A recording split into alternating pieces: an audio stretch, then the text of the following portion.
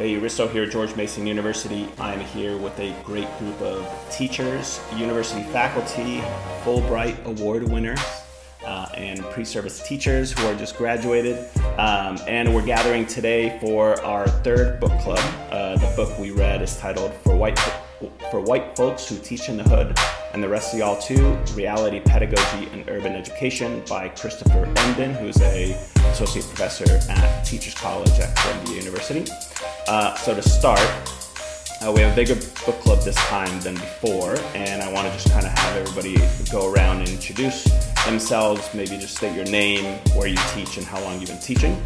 So I'll start, and then I'll go to Carrie. My name is Risto Marttinen. I'm an assistant and soon-to-be associate professor. Whoop. That's a promotion over summer.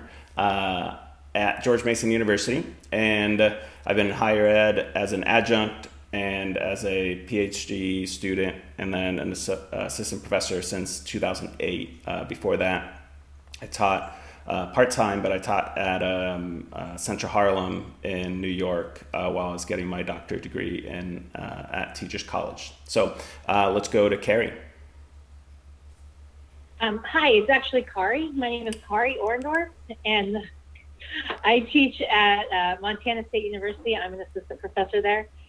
Just finished my second year at Montana State.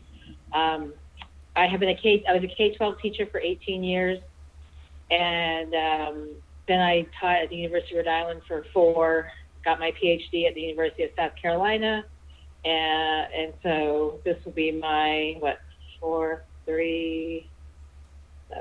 9th year at higher ed. Awesome.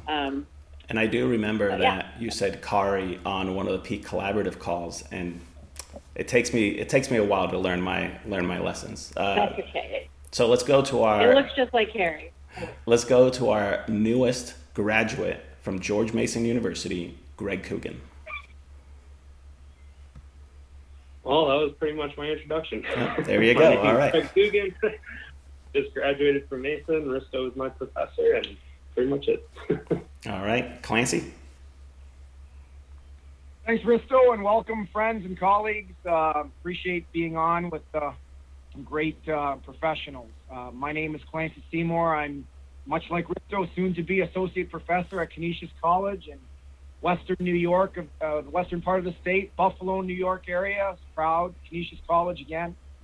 I completed my doctoral work in educational leadership. I've been teaching at Canisius College since, full-time in the Department of Kinesiology since 2007. I've been working at the college for almost 25 years prior to that. My experience is in urban youth, particularly with physical activity programs as well. But my research is now all geared towards physical education and pedagogy. And last but not least, I like long walks along the beach. Well, there's no beach in Canisius, is there? I'm joking. I'm sure there's a bunch of lakes out there by Buffalo. Touche. Frozen beaches, yeah.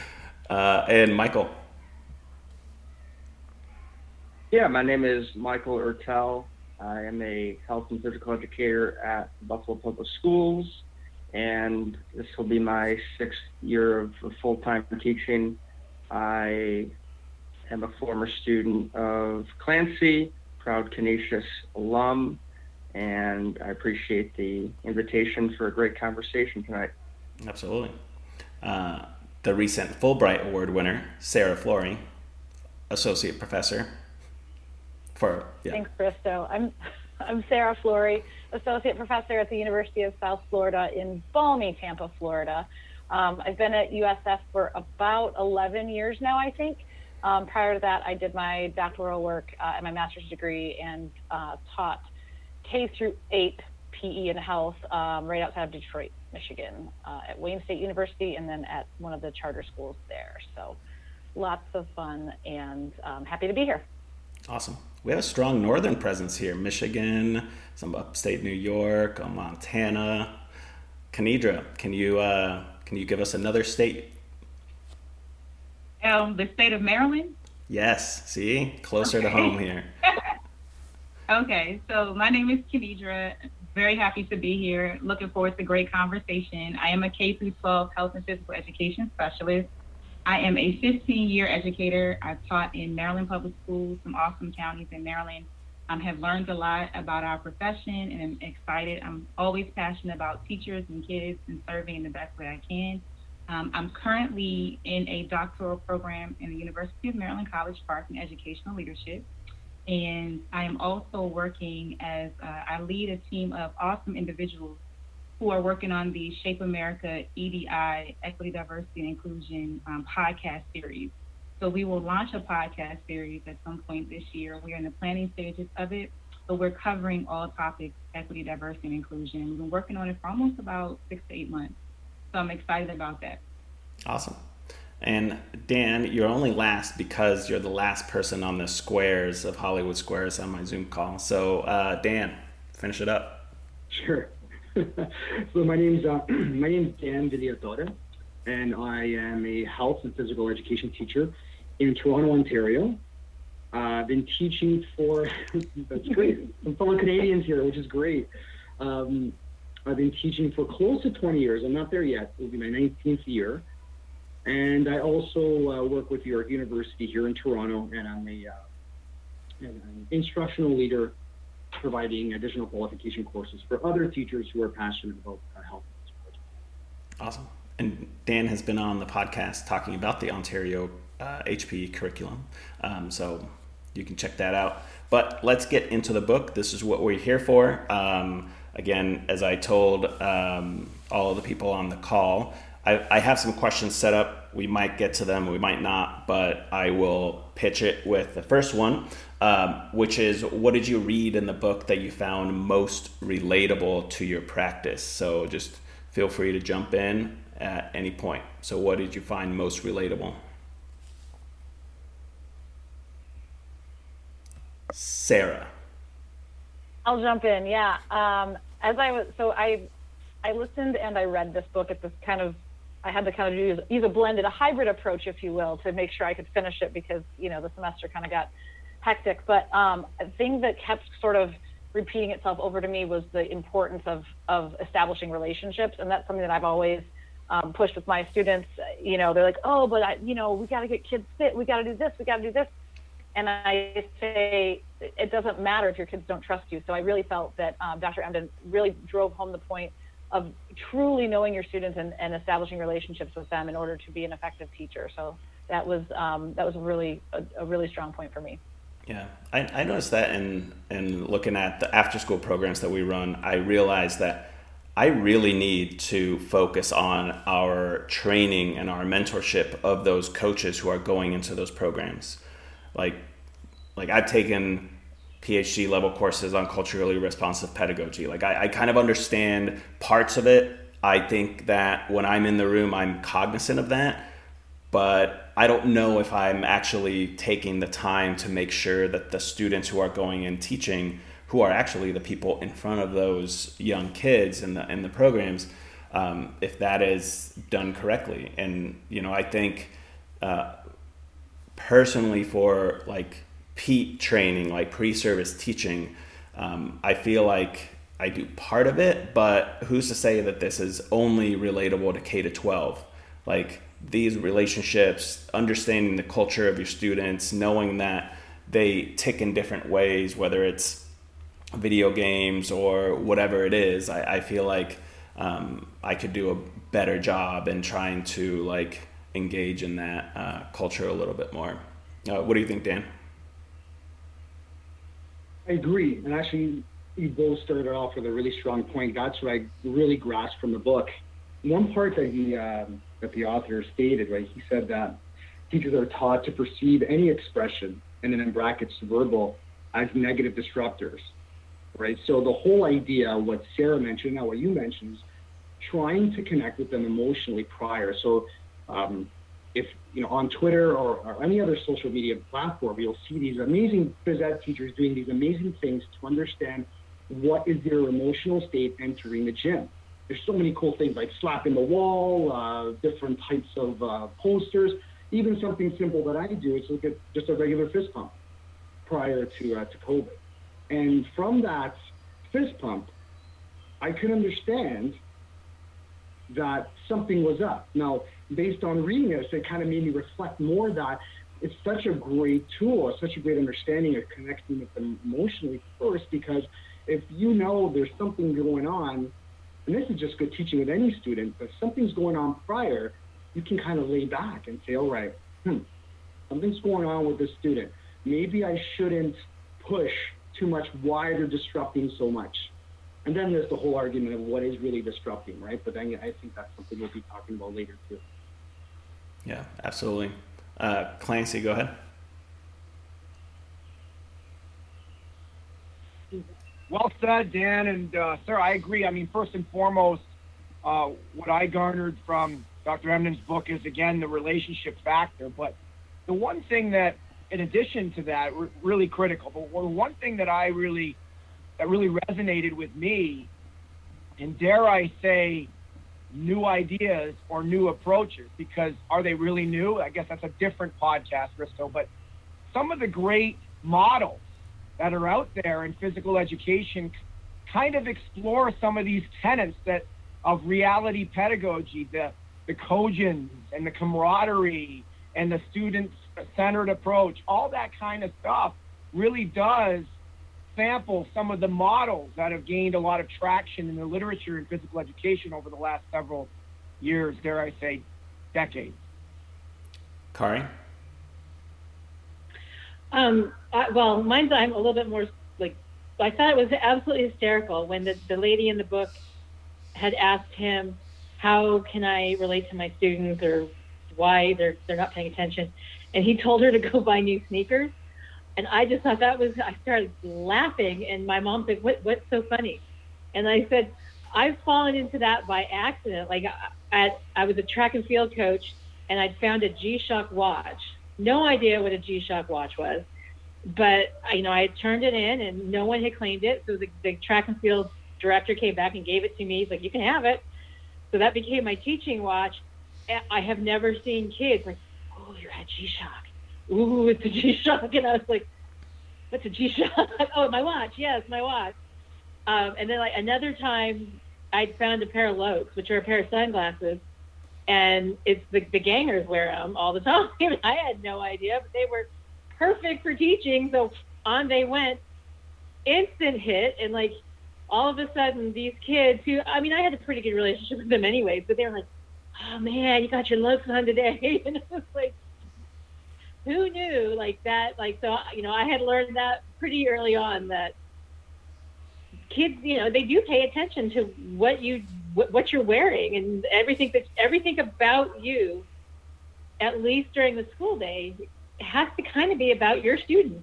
Yeah. And so, that's one of the things I've related those stories to my students a few times, and they're like, seriously? I said, well, you guys lose your mind when I wear something cowboy-ish when I'm in Montana. And you guys think that's hysterical. I said, I grew up in Arizona, so I used to wear that stuff.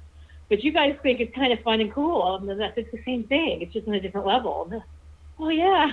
So I just thought that was a fun part in the book, especially that the teacher bought a new pair of shoes and brought it back and actually kind of followed up. I thought that was very impressive of that particular teacher as well. But, yeah, our students really do pay attention to every little detail.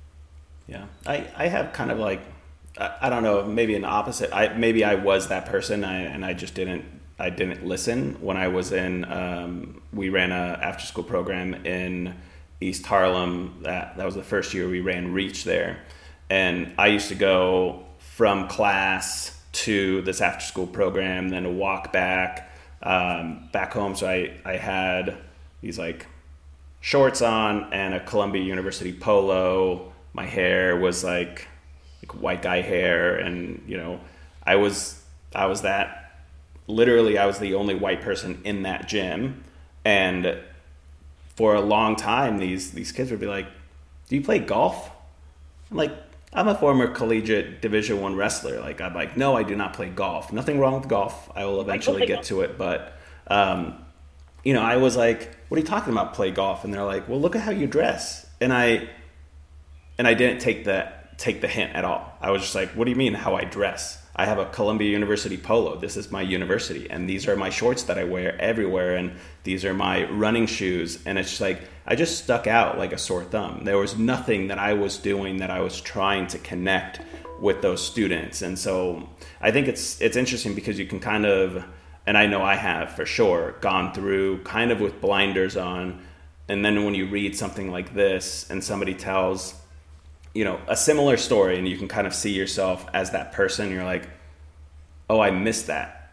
Like somebody told me in different ways that maybe I should think about how I dress to be more relatable.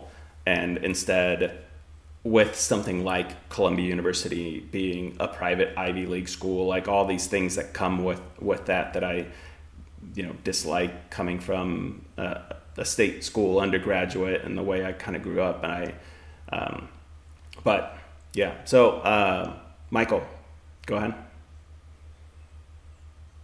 Yeah, all great thoughts so far, and I'm going to take it from a perspective of a health and physical education teacher in a large urban school district. I think the things that resonated with me in this book are things that I've seen in the literature and things that I've seen in my own teaching practices. And when I became an induction teacher, you think that the control that you need to have over your classes, over your students, is something that is going to completely be one of the most important aspects of your teaching. And I've come to find out working with students in urban settings is that, you know, students learn best in these settings, as the author states, when they're seen as partners in the delivery of the content and the educational process. And when you see them as partners and that relationship happens, you will be able to better assess what they need and how you can provide for them in that setting. So when the co-creation model is enacted in physical education, you know, students can develop the agency to challenge their own oppression that exists in these communities. And I think that that's something that really resonated with me. And the traditional practices that are challenged in education really stood out to me as well, because in a traditional setting, if a student got up in your class and started speaking or went to the front of the room and started talking, we would, in a traditional sense, demean that behavior or try to correct that behavior. But in this reality pedagogy, you know, students need to have the ownership to be able to express themselves in the way that their culture and community has. And then we as physical educators and teachers alike need to take that and apply it to our own content. So connecting with students and developing relationships are all key tenets, but I think having the ownership shared amongst students can move them beyond oppression and have the ability to learn in their way. Yeah, I think one of the interesting pieces, and we almost got to this already, but it's the disruption, right? And I'll be honest, like the way that I taught before, right? When I taught, I had disruptive students, and now when I think back, they were disruptive, and it was challenging for me to teach that class. And so I silenced that student. I was like, hey, you know, this is not how you're supposed to be behaving. Look at, you know, Leo over here sitting quietly. And, you know, I would always, and that's how I was taught, like, you know, reinforce positive behavior. Positive behavior is silent, submissive, follow the rules, sit down, crisscross applesauce, you know, bubble in your mouth, peace sign up, whatever we want to say. But I'm not going to continue going. Kenidra, what do you think? So one thing that stood out to me right away, and I listened to it on audiobook, it was the part where a student was written up for being disrespectful and not coming to class on time. And Dr. Emden witnessed this, and the student was really upset, and the student was saying things like, this lady doesn't know, the teacher who wrote them up doesn't know what she's doing. And then they were looking at other students. The student and Dr. Emden were watching other students as they were going to class. And that student was saying, is that person late for class? Is that person late for class? But I'm late for class and I'm being written up for it, and all the other students are doing the same thing I'm doing. And it was more about social behavior. And that stuck out for me tremendously, because when I taught middle school, I'm telling you, we had the exact same conversation. It was the same conversation. It was just like, it could have been somebody in my school recording what we were saying to kids all the time. And I got a chance to be a part of our PBIS, Positive Behavior Intervention and Support Committee. And one of the things we looked at was what was considered disrespect, what was considered being a disruption. And we had to really unpack that, because what was disrespect to Risto may not be disrespect to Kenedra. So that was one area that we had to talk about with teachers in meetings. The other thing we had to talk about was, what is it that we want students to do? So for example, if you want a child to be in their seat ready to learn when the bell rings, then that's what you need to say. Be on time means be in your seat ready to learn. And that's one thing that we noticed was not in our guidelines for what it meant to be late. And so we looked at the language and we made the language fit everybody in the school. So it's not about a race thing, or it's not about students being singled out. We looked at, okay, so where are some of the holes in the language that we use for what the expectations are? And so we as a PBIS team said, okay, so let's define on time. On time means you're in class, ready to learn. Let's define ready to learn. And that helps. That's what I learned, helped to get rid of some of the ambiguity around what that meant. And we were trying to have less students written up by defining the guidelines so that all students could be successful. Yeah, absolutely. And that's what I kind of thought, that with like relating that to the idea of reality pedagogy, which I'm sure we're going to talk more about for this whole conversation, is that Mr. Emden, he brought up the example of basketball, right, and how him being present at the basketball court translated into his classroom, right? So, I mean, in certain communities, different sports play different roles. And like in the example of on a basketball court, like you're never going to be sitting quietly on a basketball court, right? Talking and being active and participating in a different way than you would in a classroom, and what is considered good behavior in a classroom doesn't, translate to a lot of these students' lives. That's what really kind of got me with like the idea of reality pedagogy and what it means to be a good student, because what it means to be a good student in one setting is not applicable to actual life in that same setting. Yeah. Kari? Going back to what Kenedra was saying about that story, that was the first, I read that, I think it was in the first 2 or 3 pages, and I'm like, oh, highlight, like, mark down, I got to remember this one, because I immediately started thinking of an assignment that I could give my intro to teaching kids from that.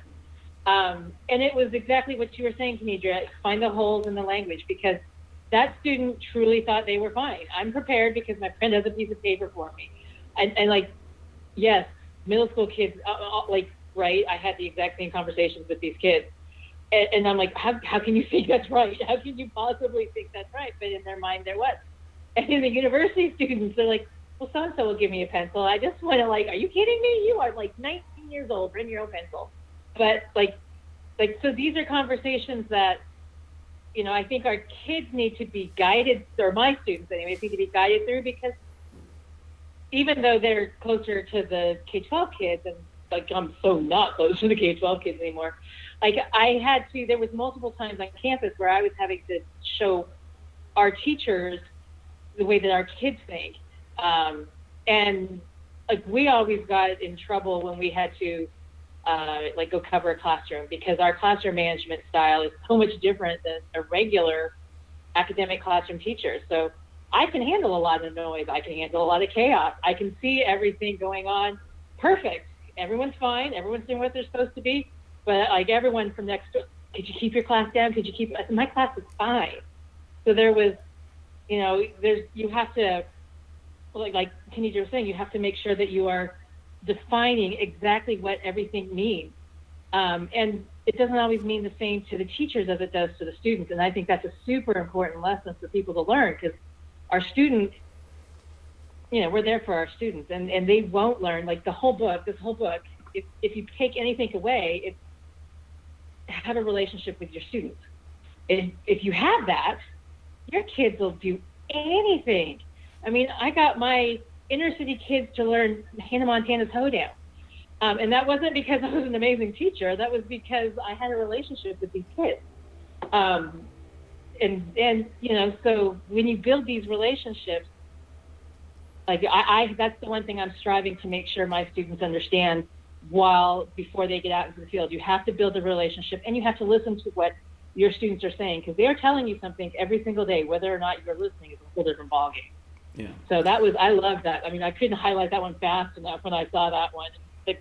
The assignment was going through my head, like, my objectives are going to be this for this assignment. It was great. I love that. Yeah, and I think it's interesting with the quiet kids, right? And I wrote this down, that quiet kids get rewarded for being on good behavior, but they don't actually learn fully. They just stick to the good behavior.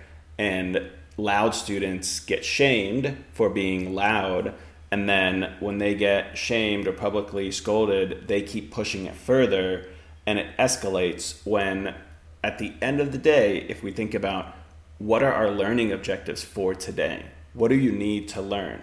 Can you learn it in a quiet way, and can you learn it in a loud way? But at the end of the day, are you disrupting other people? Maybe not. Maybe you're just disrupting the teacher. And the teacher is seeing that as like, oh, this is being really disruptive. I need to stop it right now. But there's so many different ways to learn. And I think that was one thing that I got them from there too. Dan? Yeah, all amazing points. Actually, that was a big part of it. I actually had a question for Kenindra, because it was really, really interesting about the story that you were explaining. So the whole thing, okay, in Ontario, we'll say in Ontario, we have these learning skills, cooperation, initiative, right? And teachers check them off and say, oh, this person was cooperative, this person wasn't so cooperative, this person showed initiative, this other student didn't show initiative. But the problem with it is that a lot of teachers are not explaining what these skills are. There's no expectation. So Kenindra really highlighted that, which was really cool. This is what it means to be on time. This is what it means to be on time in this class. It might change from a class to class, but the expectations are there. Easy to read, very clear. Now, I was wondering, because the book, one of the parts of the book that I really liked was the whole idea of creating this cosmopolitan. I think that was such a great word that he used in the book. I loved it. And the whole idea that the idea of making the classroom seem like a family where they all have specific roles and specific responsibilities. Rather than you going back to student-centered learning, Kenindra, did the students that you dealt with at that time for that story, did they get the opportunity to create those expectations? You know what I mean? Like, was it student-led? Were the student, as he says, were the students the ones that were developing the criteria for these expectations, or these the things that they had to accomplish? So it's Kenindra. Sorry, Kenindra. I think that's a great point. So one of the things we did, and we were rebuilding our PBIS program, and one of the things that we did was we encouraged teachers to have those conversations. So from a committee level, we were revamping the disciplinary referrals, and we were revamping the guidelines, but we also encouraged teachers to have those conversations in their classrooms with their students to say, hey, we're looking at our PBIS framework, and let's have a discussion about our community expectations. The other thing is, in that particular school system that I worked in, where we were doing all this work, the first 2 to 3 weeks of school it was a county mandate that you build community. You didn't teach from the curriculum. You didn't do any assessments. The county, the superintendent of the county said every single teacher in this county must build relationships for the first 2 to 3 weeks of school. Like, not to say that it was only for the first 2 to 3 weeks of school, but that was everyone's focus. So you were having community meetings, you were having community circles, you were having conversations about what our community and our classroom looks like. and that includes what your expectations are with student input. And that came from the top down. So that made a huge difference because it puts you all on the same page. And it says that it's important to build relationships, and that's what we're going to start with. So definitely to your question, yes, student input was included, and it was encouraged from the top. And I think that's important as well, because a lot of times teachers will say, well, we don't get support from this particular leadership or that, but you have the influence, because I don't want to say control, you have the influence within your classroom to implement those kind of guidelines and get student voice and be a part of that. So that was one thing, that was in one particular county that I taught in. Kari, and then we'll go to Clancy. Dan, just a quick story for you real quick. When I was teaching, I don't remember what year that whole get your kids involved and make the rules, thing came out.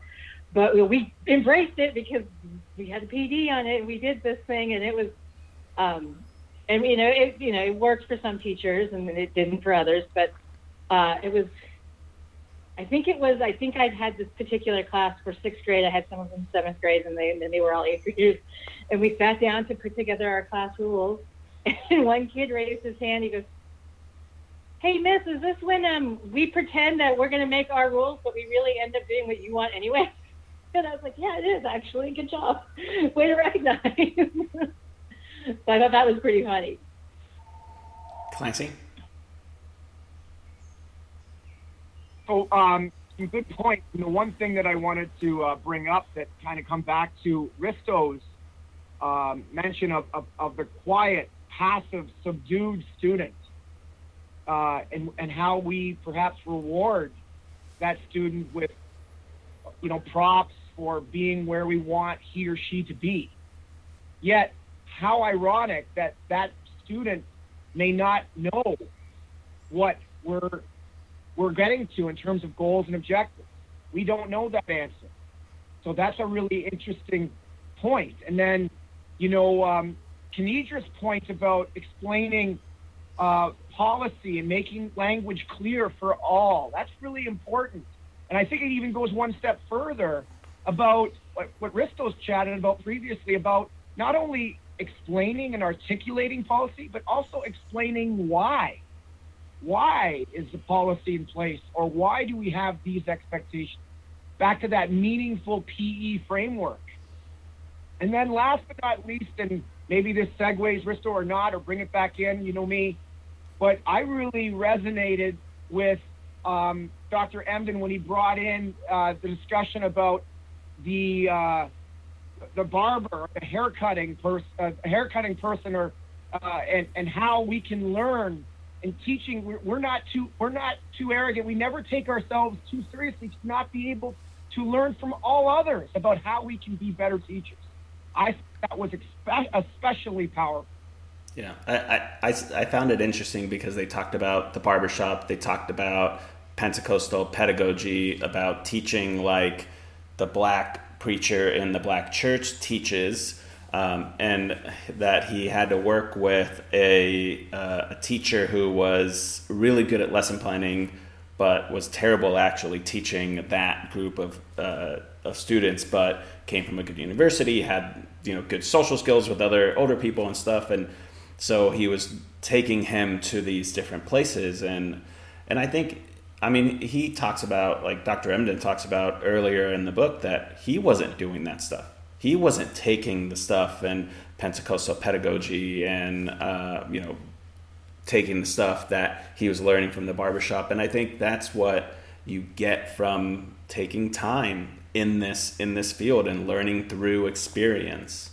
So let me go to Kanidra, then Michael, then Sarah, and then I want to transfer over to talking about reality pedagogy, and then really bring up the term neo-indigenous populations, because I think that stuck with me a lot, and I want to get to those as well. So if you want to segue into those as well, feel free to do that.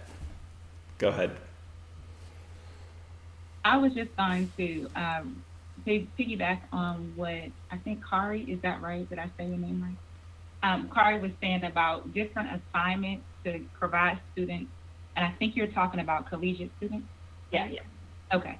All right. So one of the things I think about, and mind you, these are the things I think now that I'm out of the classroom. So community agreement. A lot of times we speak, right, and we think about how we were taught. And Risto, you mentioned this earlier. So classroom rules, those kids, these kids. But I challenge us to think more about our language and do an activity with our college students that focuses on language.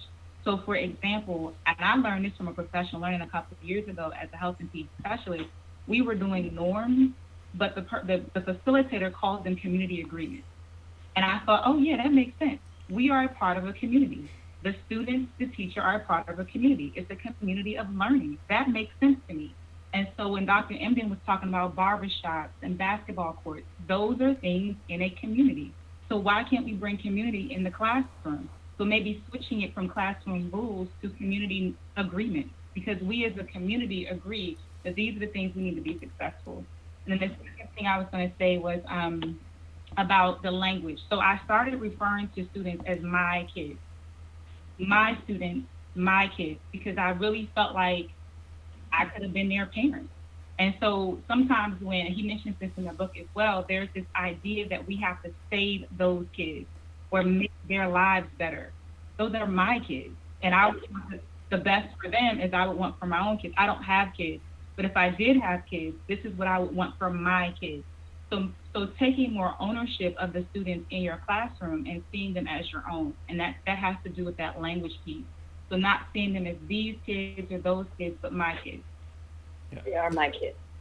And I think every single they will always be my kids. I think every single community should agree that having a baseball cap in class does not inhibit learning. And you can't do it in high school when you're 18, but as soon as you go into college, all of a sudden you can learn with a hat on. It's crazy. Sarcasm. Michael, go ahead and we'll go to Sarah. Yeah, no, I just wanted to go backwards a bit before we go forwards. I was really struck with what Dan said about building a family in the classroom and, collaborating with your students. And, the author's own personal experiences kind of stuck with me that by him attending the basketball games and him attending community events gave him social capital. And through this community engagement, we're able to then engage their students even more in the classroom for a community feel. And students that are from these urban populations have a real strong affiliation for where they're from, even down to the block number that they are. So why can't we create those type of communities within our own classroom that have the same affiliation as those communities that our students reside in? And then I would also say trying to use artifacts and connect context with content is something that I was also struck by in the book, and using artifacts from the communities as anchors of instruction and connecting those with your students as well. That would enable students to fully express themselves and connect with that content, and even more so connect with their teacher as well, because when students connect with their teacher, they know what's expected of them, and they're able to learn even more. But shifting to the reality pedagogy, which I'm sure we're going to get into really soon, is teachers are the experts. The advanced degree is not enough to be an effective teacher. You have to allow the students to really shape the content and the experiences that they're going to have. And that's something that I've learned as an urban physical education teacher. Yeah. Sarah, and you get 2 bonus points if you use the terms reality pedagogy, and another 2 points if you work in neo-indigenous. So let's see, 4 points on the board. Accepted. Go ahead, Sarah. I'll do what I can. So, so many thoughts are just kind of scrambling around in my head right now. And I wanted to bring up, Kari actually put it in the chat earlier that Kenitra said, she said influence instead of control. And I think that's so like, I'm going to copyright that and say, Kenedra Tucker said this, and we will make sure that we, give you credit for that, because it's such an important thing. And I think so many of our students, at least at the undergraduate level, they get frustrated when because they think they've got this already, right? They love activity, they love to move, and they're just going to share this love of movement and physical education with the rest of their students. So teaching is just going to be easy. And like, I love that you think that, but it's not quite that simple. But and then they, what do you do when you've got 27 second graders running around and doing X, Y, and Z? So I do love the concept of yes, influence instead of control. And yes, you can charge all of it for the copyright, please, Kenedra, please. So that was a big stepping stone that made me start thinking that, when we do want to have this reality pedagogy, there's my 2 points, Risto, that we want to communicate this with our students. I was thinking, as I was listening to the book and reading the book in all the different ways, of how I can sort of make more of this trickle into my own teaching with my students. We have discussions in my classes about, especially in high school PE, the concept of having to change into uniforms for PE. Why? Does it make you better at being physically active if you're wearing the gray t-shirt and the black shorts that were assigned to you by the school? Probably not. Does it cause you more harm to, have to be in a locker room with all of your peers? Probably.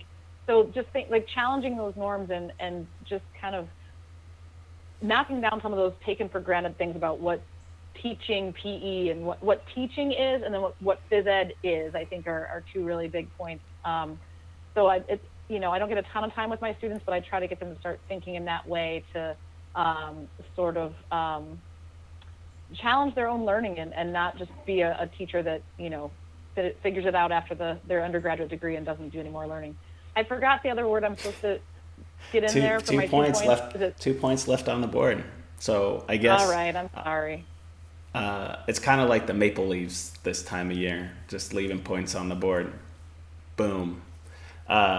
So in the book, Dr. Emden talks about reality pedagogy, and it talks about meeting students on their local emotional turf and positions the student as the expert in their learning. Now, the teacher is the expert in the content, but the student shapes that content.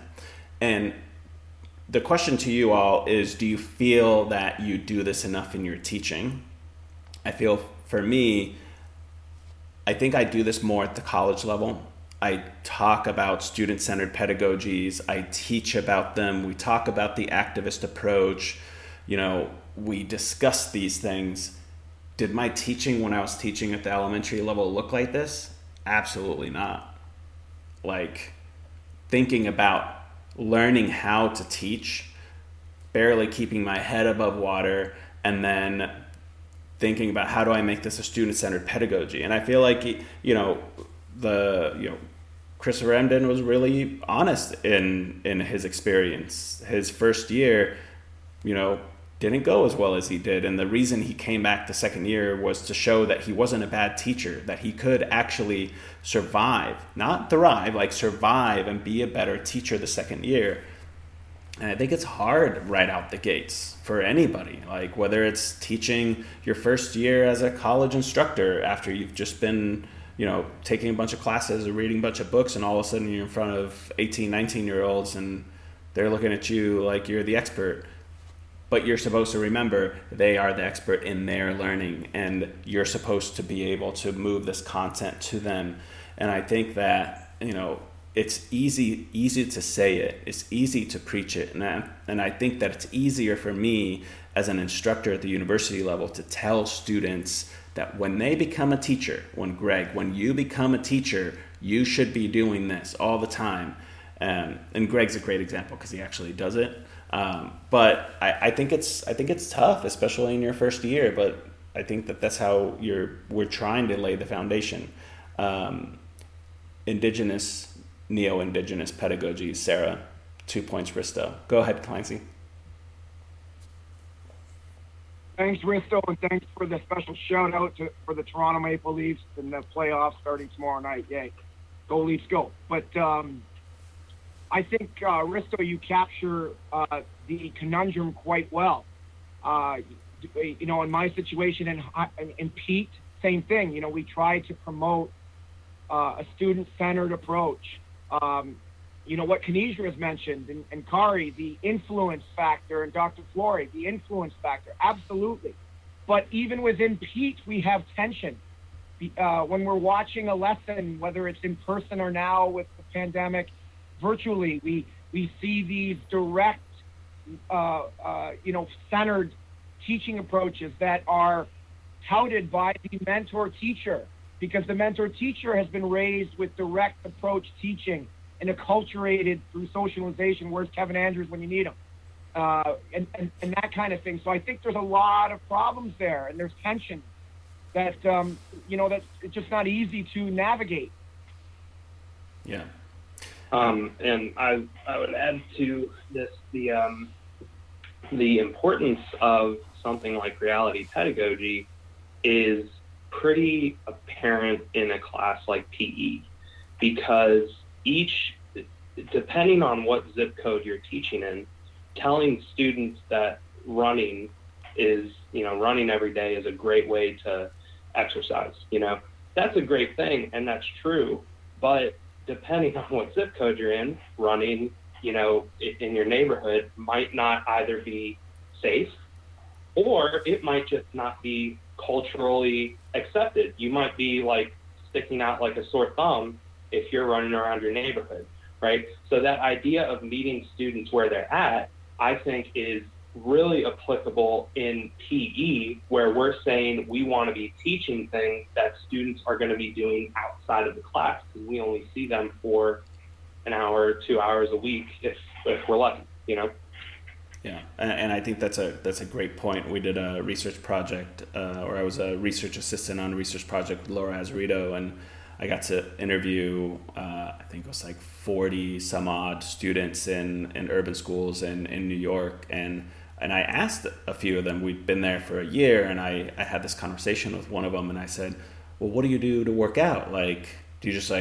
because at that time I was running, I lived close to Central Park, so it was just easy for me to just run down the street, get a jog in, and he just looked at me. He's like, people don't run in my neighborhood. If you're running in my neighborhood, you're running from somebody, and it's dangerous. Like you don't do that. And I was like, what do you mean? Like you're on the subway line. Why don't you go run in Central Park? And the kid's like, running in Central Park or walking in Central Park is what white people do with their dogs. And I'm like, what? It was just so strange to me. He was four metro stops away from getting to the top of Central Park, but that wasn't an area that he went to. It wasn't where he felt comfortable. So I asked him all these workouts that he does, because he was like 16 years old and jacked and beat me in a pull-up competition, which now is much easier than it was several years ago. But he goes on construction equipment, like the scaffolding, and he does pull-ups and dips, and that's just what he does, and that's what people do in that neighborhood, and it was accepted. And it was so foreign to me, because I just assumed that people just go and tie up their shoelaces and go for a run, and it's just not something that happens. And I think that those are the stereotypes that I put in, that everybody does the same thing as I do. Everybody has the same access that I do, and it's just not true. Dan? A great workout, by the way. That's the kind of workout that I love. Anyway. Well, here's a question. So I remember close to 20 years ago coming out of Teachers College and learning we call it Teachers College, Faculty of Education. In the U.S., we refer to it as PED also. It's not very specific like that here in Ontario. But so coming out of Teachers College, it was this. Like, we were taught that students come first, students in our classroom, constructivism, all these things. They were great. And I remember going into teaching and then being stifled a bit, saying, no, you got to control your class. So it became from student first in the front to teacher at the front. And it was like instant. No, you can't do that. And the whole thing came out about, don't get too emotionally connected. Curriculum first. right? You got to get these things done. And then as the experience builds, close to my 20th year, it's changed. And I was just wondering, did any of you have that same experience coming out of Teachers College or the Faculty of Education or whatever you would call it? And you're like, okay, this is what the book stated. I knew that. That's what I wanted to be. But then it was like, you got brought down a couple of years and you had to build it back up in the next, 5, 6 years, however long it took you to kind of figure out that the way you were being influenced wasn't really the best way. Yeah, Kari? Well, that was the one thing in the book that really, really bothered me. And I kind of had to chalk it up to maybe it's an East Coast thing, because on the West Coast, we didn't teach the way, and it could be like the random schools that I taught at, but our teachers were very much involved in their students' lives. They built to the point where I'm like, are you actually teaching them anything, or are you just like hanging out and being friends right now? It was we really, and I learned from an early age. My mother was a teacher, and every time you went into her classroom, she had pictures of her family. She had pictures of us around. She also graduated from Teachers College up in Canada, so she learned it that way. But she, I had several role models that, showed me from an early stage that if you start to build these relationships with students, once again, you and it's not just students, their parents are involved in this relationship that you're building, your brothers and sisters and aunts and uncles. And, I've been to so many quinceañeras, I don't even know what to do anymore. I do know how to dance at them now. I'm pretty proud of myself. But it really, who teaches where they're not involved in their students and not, it was really hard for me to read the second half of the book when it was teachers don't do this. And I was like, everyone I know did. We all were very much promoting. There were some that I'm like, you just don't need to teach anymore, that you do. But, for the most part, most of our teachers were involved. Most of them could look at least, if not most, if not all of their students and say, brother, sister, I know their uncle, I've been to one of their baseball games.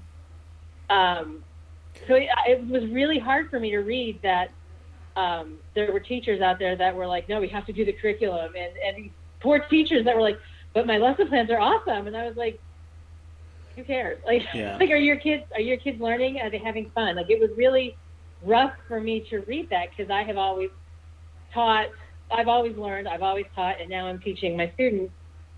You build that relationship. I don't care if they're kindergartners or if they're seniors at the university level. You build that relationship with your kids. So it was hard for me to read that.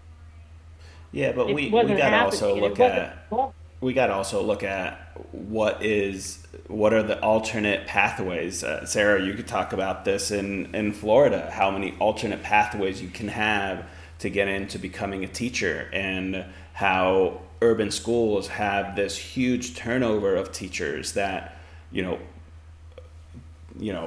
Teach for America is a great program to put on your resume, but it isn't always and it works in sometimes, right? And again, we're not saying that everyone is X or Y, but I think that there are teachers. We lose 30-40% of our teachers in the first couple of years across the nation. So yes, if you're in that school for 20 years, for 15 years, for 10 years, you have learned how to build relationships. But people that go into those schools might go untrained. I know at Cal State Fullerton for a long time when I was teaching there, we could have sent a student that went to only affluent schools for their field experience and their student teaching, and then they're like, hey, I want to work in an inner city LAUSD school.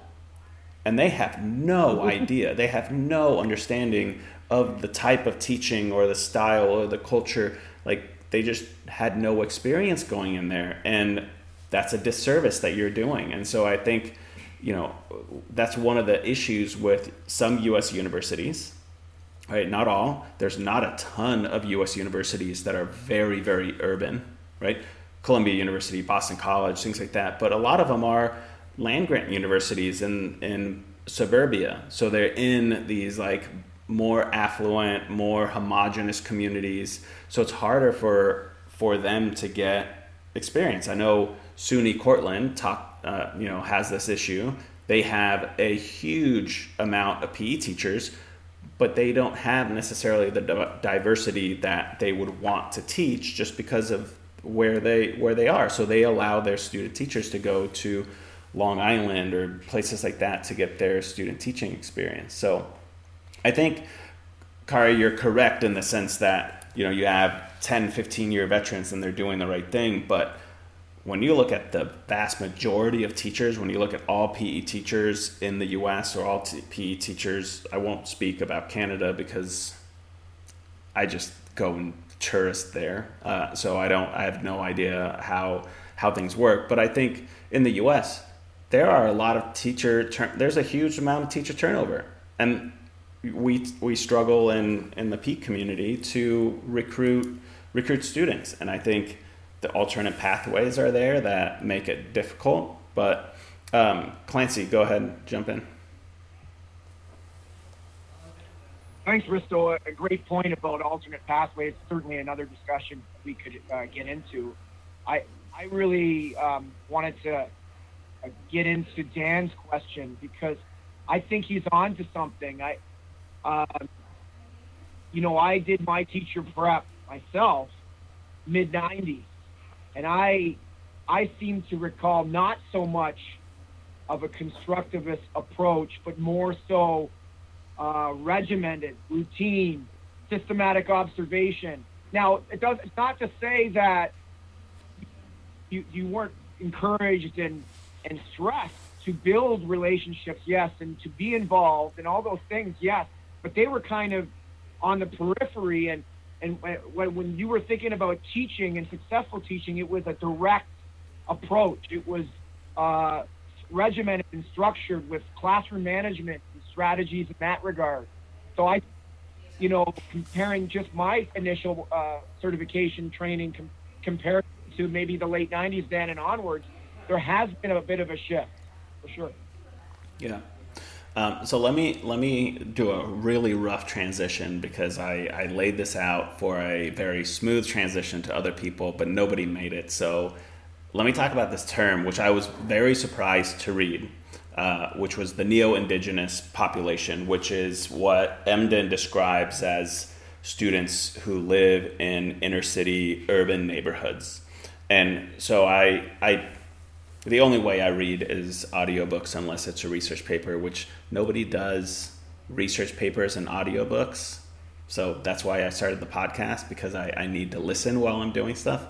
But so the UN, he just did a definition. The UN defines indigenous people, so not neo-indigenous, but indigenous people, as people whose existence in a certain geographical location predates the region's conquering or colonial power and see those people as themselves, or labeled as separate of those who are in power politically. And that was just so powerful to me, because when he used the neo-indigenous, I was like, I don't know where he's going to go with this. And then he explained that, and you read back and you're like, they predate the people who came there. So the teachers who are coming in, and a lot of teachers, right or wrong, like they are told to teach in a specific way. They're taught in a specific way. Here is the curriculum that I have to impose on you.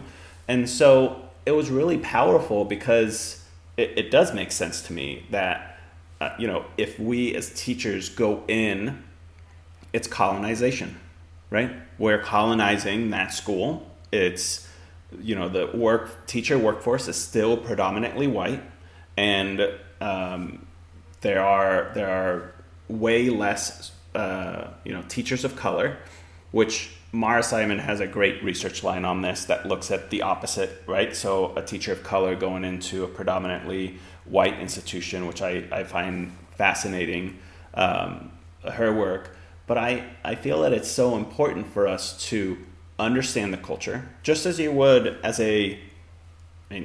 Americans get a bad rap for being bad tourists sometimes. the ugly American tourist is a thing around the world, because they go in and they impose their own culture and they don't learn. They go to McDonald's and they go in, and this is a stereotype, but there's a reason why American backpackers have Canadian flags on, because they're like, I'm not American, I'm Canadian, because people judge them based on their behavior. And I think that it's really interesting that we have not still gotten to the point where we make sure that those teachers understand that culture, take time. If you are a consultant hired by a business to go in and say, what should I fix? The consultant doesn't go in day one and go, fire this person, this is what we're going to do. They go, let me understand the culture of the area. I need a month, or I need 2 weeks to stick around and understand what is actually happening. So let's go Kanidra, Greg, and Sarah. Yeah, I think that's spot on, Risto, because I was reading an interview with Dr. Emden about the term neo-indigenous. He was saying that these issues in urban education are not new issues. Traditionally, white Western culture has come into a place where people have already existed, have already been living, and have already been thriving, and said, I'm going to eradicate your culture and replace it with my own because there's something wrong with yours. Let's call it what it is. That's exactly what's happening. And so I think you're spot on in terms of what's happening with students.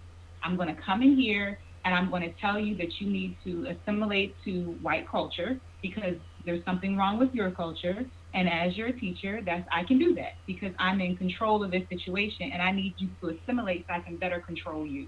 Let's call it what it is.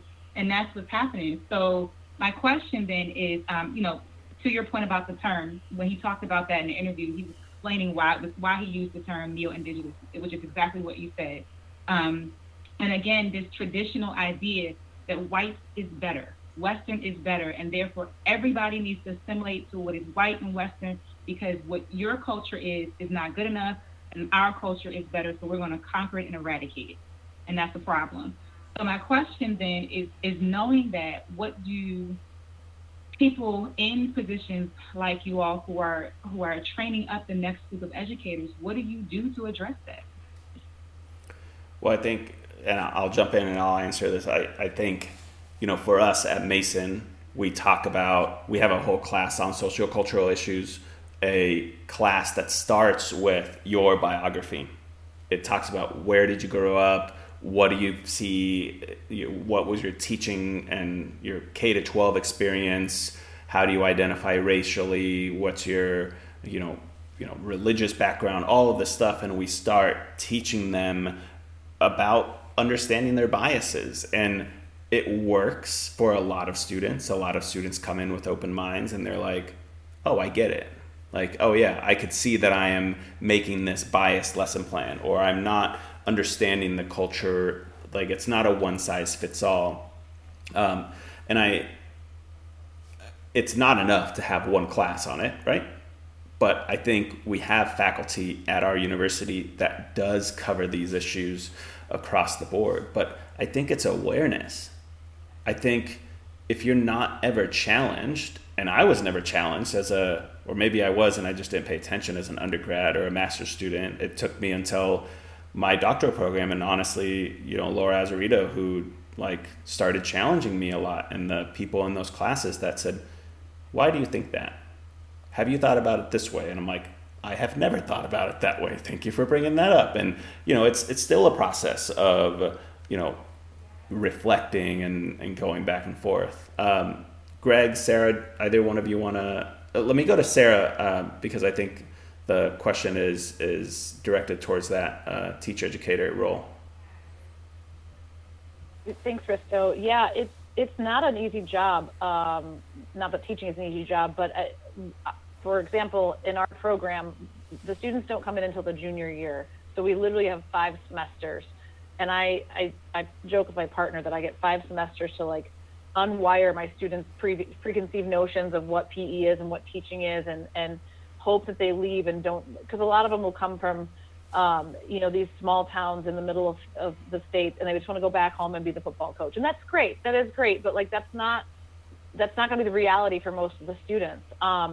So we, and at many universities, you'll get one person that's like the token diversity, equity, inclusion person, right? And so all of a sudden it's their responsibility to make sure that these, some of these ideas are being addressed. We don't have space in our curriculum for the sociocultural issues course, that I took one as a master's student and as a doctoral student. So then I've had to kind of like, weave some of these ideas into every assignment, every course, every field experience to try to challenge those things. And it's hard because students want to push back, especially, telling a white student that they have privilege is I'm not privileged. I have to pay for my own college. Yes, but you're in college, and that's like that. If you can't recognize that as privilege in itself, that can be an issue. So yeah, I've done a lot of different assignments to try to see like what we can kind of get students to walk away with maybe a different perspective. And I used to take it really personally if suddenly, if I didn't transform all of my students into these woke teachers all of a sudden, right? And I was like, that's my job and I'm failing if I don't do that. But then I also have to remember that, okay, I'm working against, if you want to see it that way, 19, 20 years of seeing things in a certain way. And I have to just kind of put these little ideas in and hope that they kind of start sticking. And I've had students that finished, that resisted and then have finished. And they come back later and say, Dr. Flory, you challenged me to think about this or this or this. And I definitely like pushed back on that at first, but now I see what you're saying now. And for me, I just try to get students to see that their way isn't the only way, and they really need to take into consideration like the broader circumstances. And Risto, you were mentioning statistics about white teachers, and I literally just put in a paper. 80% of teachers in the U.S. are still white. That's from 2020, and the diversity of public school-age children is still increasing. In the 1970s, we had 80% of school children as white, but in 2014, we had a majority of U.S. school children were racially diverse. So this concept of even having like minorities, it's not like most of our public school students are not white anymore, and I don't know why we can't break away from that. So it's exciting to kind of see some of these programs and the push to stop accepting white supremacy and stop accepting these things as norms and as traditions, because for who? Like, who does that serve? So okay, I'll stop ranting. And I ran into this in classes as well, of trying to explain to white students that you do have inherent privilege, and it was tougher for them to understand. So I kept on going back and trying to figure out different ways to get to it, and I came across this this research study that talked about how white students who come up in lower socioeconomic status have a harder time understanding that they have privilege, because they do work hard for a lot of things in life, different than an upper class person who goes into private school and then goes into a private university. It's easier, it's quicker for them. If they're a minority, right? So if they, it's just white males who have not seen that they have privilege through other ways because they work a job on the side, they worked for every penny they got. It's harder for them to come to grips with it versus someone from an upper class. Let me go to Clancy to answer the question about that, and then I'll go to Greg and Dan.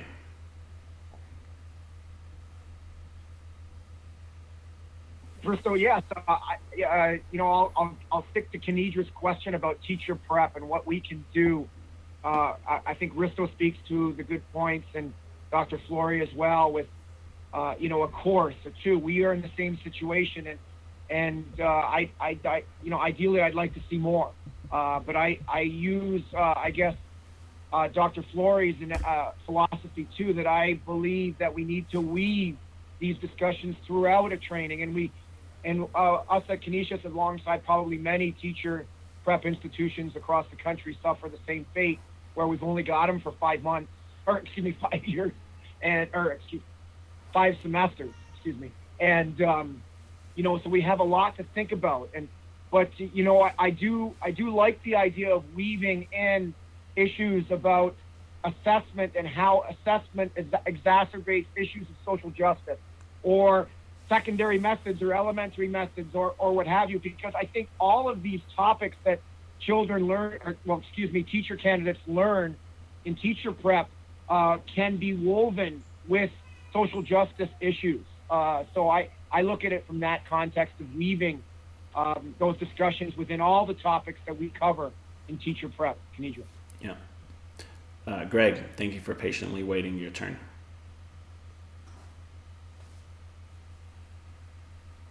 Oh yeah, no problem. Yeah, I was just, bringing up the term neo-indigenous. I'll be completely honest. When I was reading the book the first time I read this term, I kind of rolled my eyes and I was like, oh, some more, highfalutin, like academic language that's not applicable to, real. I mean, that's honestly how I felt when I first read it. But the more that I engaged with the text, the more that I kind of understood his use of it. And like on a broader kind of idea of this term neo-indigenous,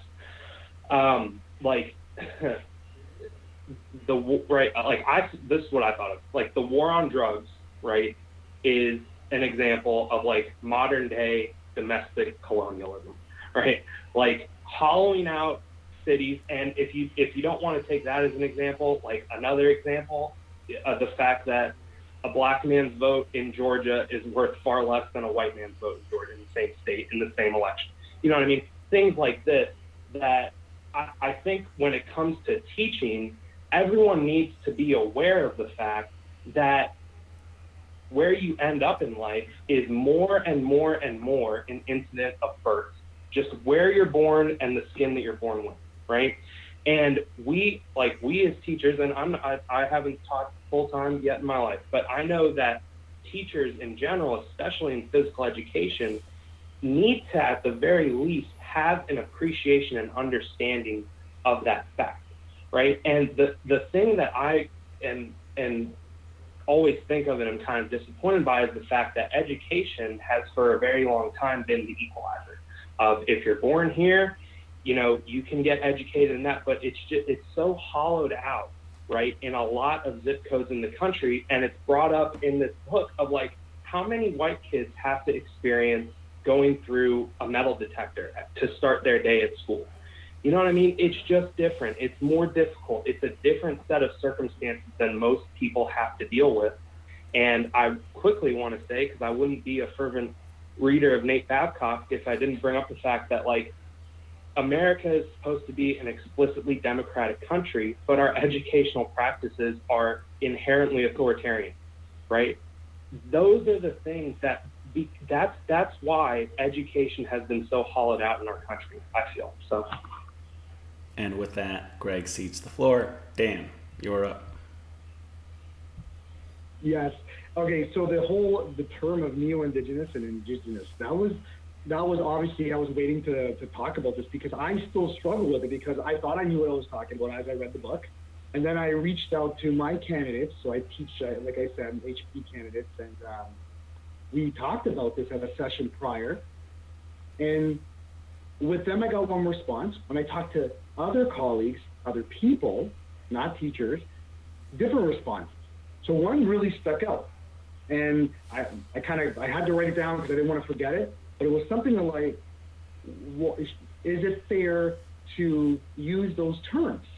Is it fair to indigenous people to use neo-indigenous or vice versa? Is it fair for neo-indigenous to use indigenous?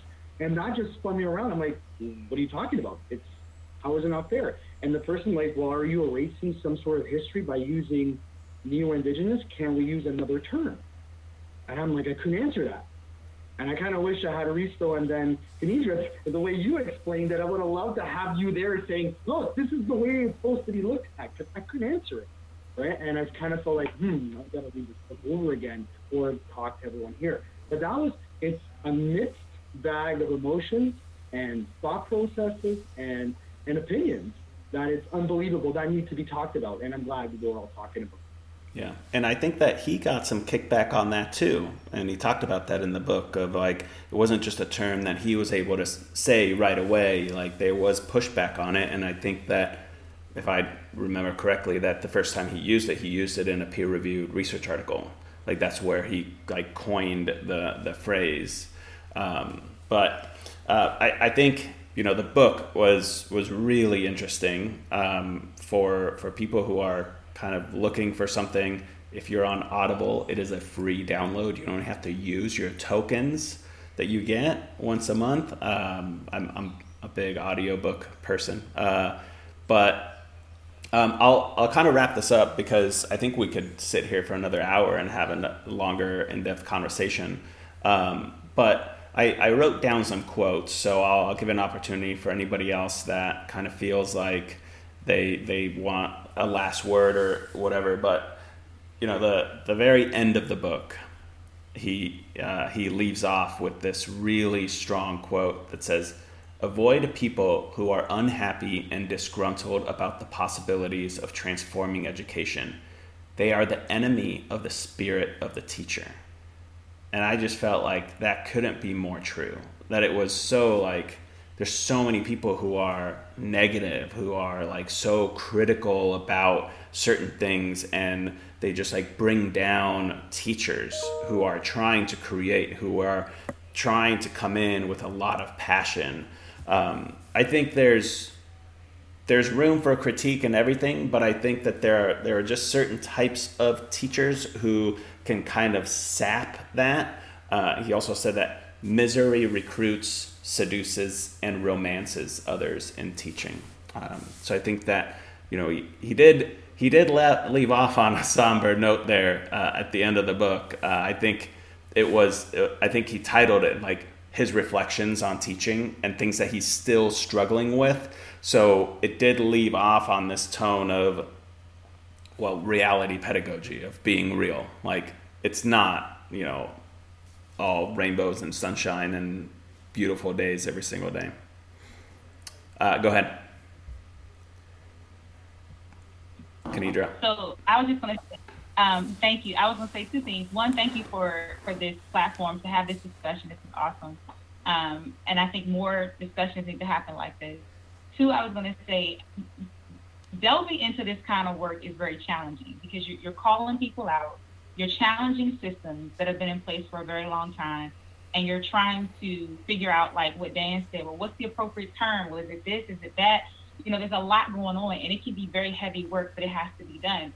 And what I always tell people is to count your successes, count the wins, because there are going to be days when you don't want to do this.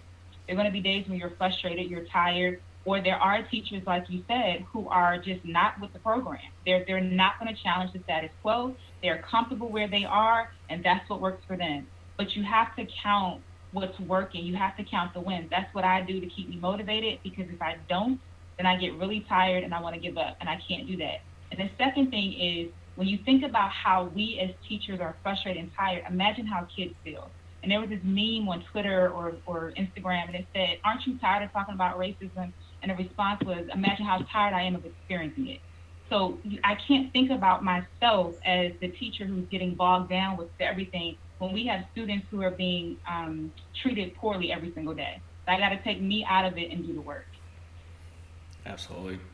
And I think that's a really good place to leave this off on. I can't really top that. I feel like that was a really good summary. And you know, again, I really highly recommend the book. I know he has another book coming out in August. I think it's launching. I'm really bad. I don't remember the title of it, but it's coming out in August. I saw that.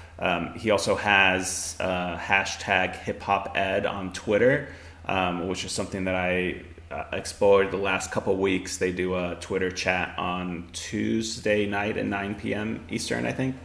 But it's just interesting to see. And again, he comes from a science background, math background, STEM, like, so he teaches in a different environment than all of us who are teaching in physical education. So it's a little different, but there's so much there that overlaps. So thank you everybody for joining in. Really, really appreciate it. You were courageous to come on to a podcast to talk about tough issues. And so I appreciate your collegiality and your wisdom and sharing it on the podcast with everybody. So thanks.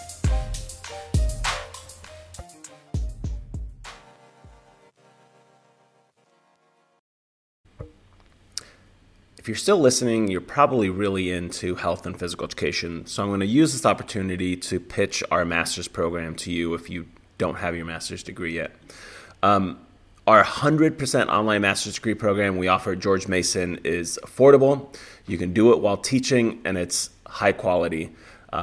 Mason was listed as one of the top 50 universities under 50 years old in the world. Our education department was ranked in the top 10 nationally for the online master's degree program in curriculum and instruction. The master's degree revolves around your teaching. So you'll use assignments from the classes to immediately apply research and best practices to your classes. You'll be part of a tight-knit cohort of health and physical education professionals who are passionate about teaching. You're also going to get an opportunity to interact with students in other content areas. So if you're interested, you can email me, look me up on Twitter, or you can go on the hpewebsite.com under Study With Us and watch a video that I've made.